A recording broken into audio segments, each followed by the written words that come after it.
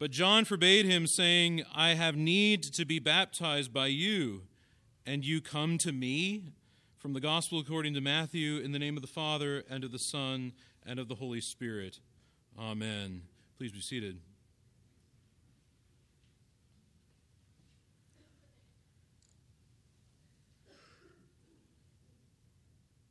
This morning, Jesus does the most unlikely thing that anybody would possibly expect for the Messiah to do on his first day out in public. It's difficult for us to quite imagine this because for so many of us, baptism is such a feature of church life that it seems even somewhat normal, although less and less so as time goes on. We read that in those days, in the beginning of the third chapter of the Gospel of Matthew, John the Baptist came preaching in the wilderness of Judea. Not in Jerusalem, not even in Galilee, but out in the wilderness. If you want to imagine it, just drive half an hour that way. And it is actually more populated than the wilderness of Judea. And saying, repent, for the kingdom of heaven is at hand. It is near you. Repent. For this is what he was saying, that which had been spoken by the prophet Isaiah, that he was the voice of one crying in the wilderness, prepare the way of the Lord, make his paths straight. You may recall that the place of the people, having come back from exile in Babylon, was one of continued exile. An exile which had not stopped because it was not a geographic exile, it was a spiritual exile. They had lost the presence of God and they looked forward to his return in the Messiah. The kingdom of heaven is at hand, John says. And he comes in the most unlikely of clothing. He wears camel's hair, a leather rope belt around his waist, and he eats locusts and wild honey. A wild man, of course. But if you read a little bit more about John the Baptist, you will find that he is not just the greatest of the prophets, not just the greatest, as Jesus says clearly, but a priest of priests. His father was a Levite. His mother was a daughter of Aaron. And where is he? Not in Jerusalem, in the wilderness of Judea, preaching not sacrifice, not temple observance, not ritual cleanliness, but what? Repentance. And we read that coming out to him came Jerusalem. In fact, it says all Jerusalem, all Judea, and the region round about the Jordan. This includes not only those areas on either bank of the Jordan, but also Galilee as well, which is also mostly on the Jordan. And they were baptized by him there in that water.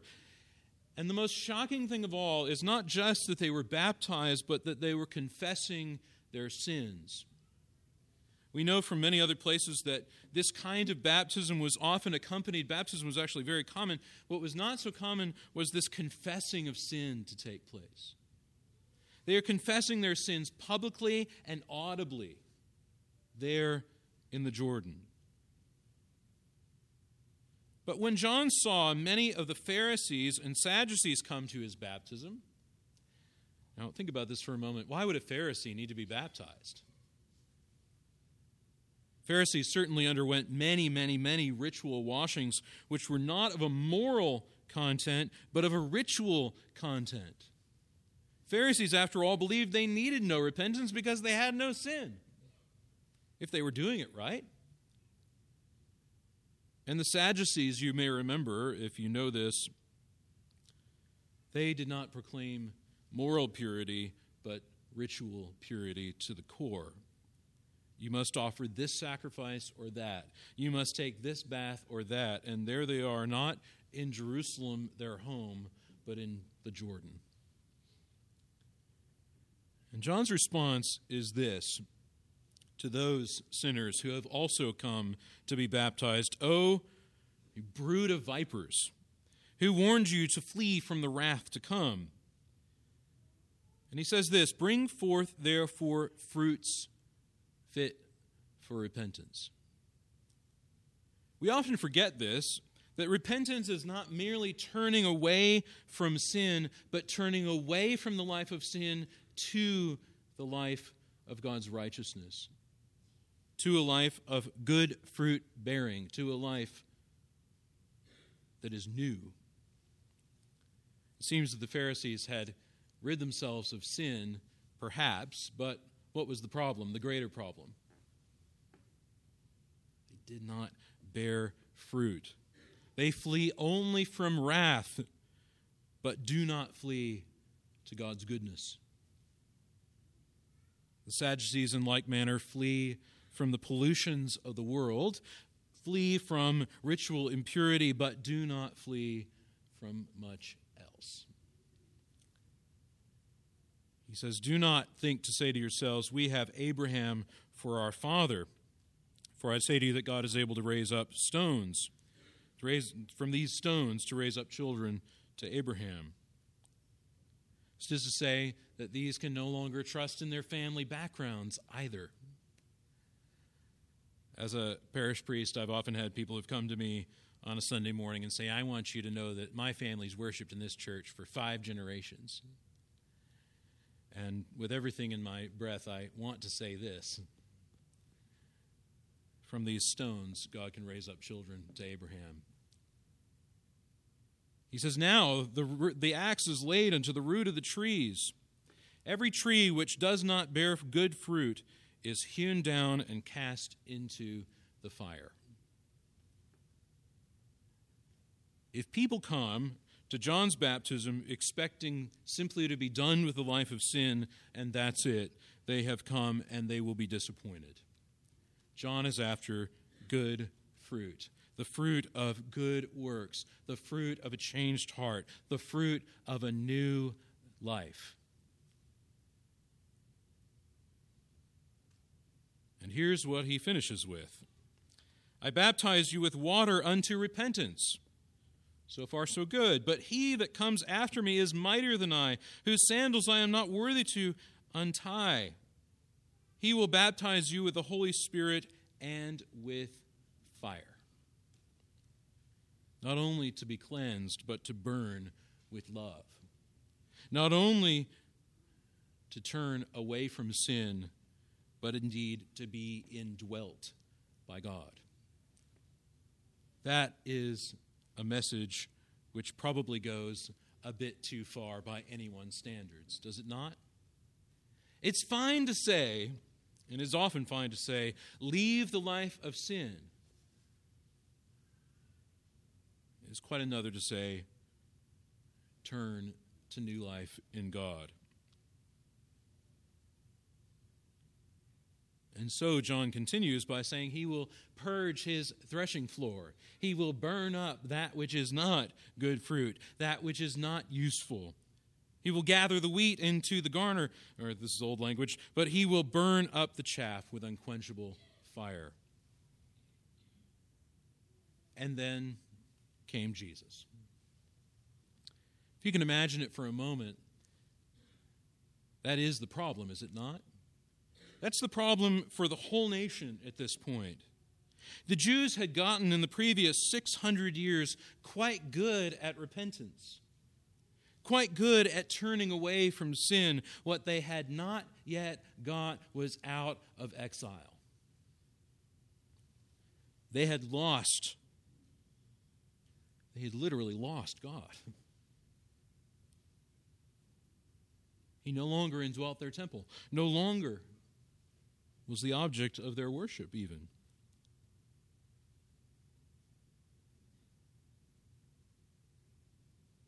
And John has put his finger on it, has he not? And Jesus comes returns to his people there in the Jordan.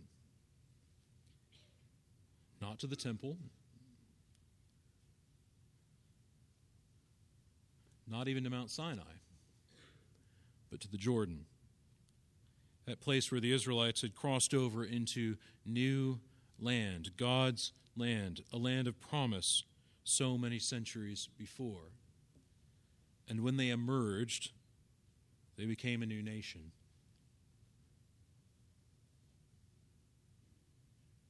And all John says to Jesus is simply this: I need to be baptized by you, and you come to me?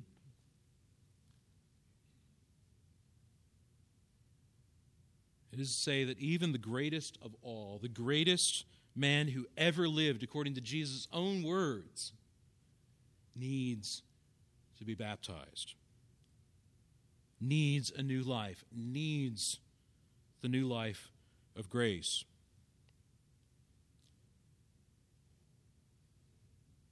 And Jesus does the most unexpected thing that no one would have ever expected of a would-be Messiah. He says, let it be so for now, to fulfill all righteousness. And Jesus, when he was baptized, went up out of the water, and the heavens were opened, and he saw the Spirit of God descending like a dove and landing on his head, and a voice from heaven saying, "This is my beloved Son, in whom I am well pleased."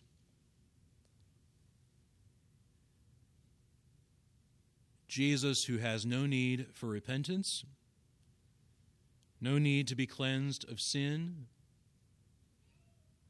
who enjoys the fellowship of the Father from all time and forever, identifies with sinners. And in so doing, he bears up a burden that only he can bear. He bears it now, and he will bear it on the cross as well. Indeed, in the Gospel of Mark, when two disciples, James and John, come up to him and say, "Lord, can we be seated on your right hand and your left when you come into glory?" What does he say? You remember this? Can you drink the drink that I drink? Can you be baptized with the baptism that I am baptized with? He says. And he begins to speak of his own death as a baptism. He begins to speak of that offering upon the cross as a baptism. He dies. And you know the rest of the story. And 3 days later, he rises from the dead. There in the Jordan, he dies. He identifies with sinners, and he rises up from the water. And just for a moment, you have that glimpse of what the whole plan is. This is my beloved Son, in whom I am well pleased. He shows us a kind of life unimaginable to us apart from grace. We can imagine the turning from sin. We cannot even begin to imagine the new life of grace. And yet he shows it right there.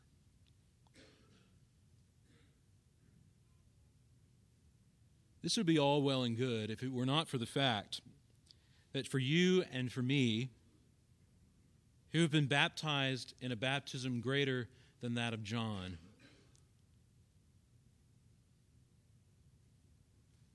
if we were not joined to a similar death and to a similar resurrection. This is, of course, the teaching of St. Paul. Do you not know that as many of you are baptized into Christ Jesus were baptized also into his death? He says, if you've been buried with him in a death like his, you will certainly be raised in a resurrection like his. It is to say that for the Christian, the baptism of Jesus is not just some historical event, but indeed an event which subsumes all of history under one heading, namely, under Christ. Indeed, the ancient church had struggles with the baptism of Jesus. They wondered, how on earth can we explain this to people? We get baptized because we have sin.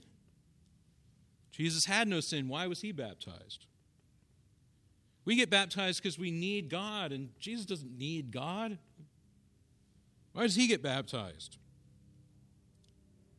And several answers were offered, many of them quite interesting. But the one I want to say today is that of St. John Chrysostom, who says that when he goes down into the waters, he cleanses all waters. Such that when you and I were baptized, we weren't baptized in different water, were we? But baptized in the very water which Jesus cleanses in his baptism. Baptized into the very water which gives the forgiveness of sins, which gives the indwelling of the Holy Spirit. And so today we remember that fact about ourselves,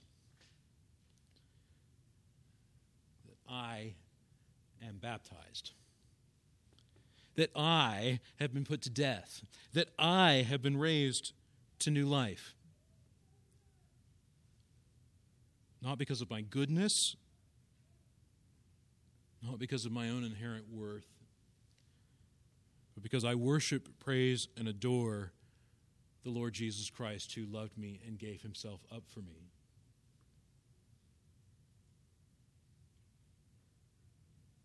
I wrote to you this past week that Epiphany is largely about repentance in the face of Jesus. To come to the knowledge and the realization that everything we do, everything we can do on our own is nothing before this outpouring of divine love in Jesus.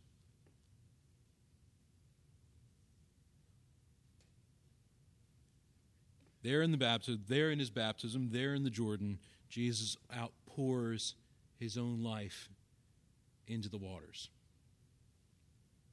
The water can't give him anything that he doesn't already have. He puts his life into ours. He puts his life into our world, his presence into our world, so that we may no longer live as strangers or exiles, but as beloved children. Into that very water, you also were baptized. In the name of the Father, and of the Son, and of the Holy Spirit. Amen.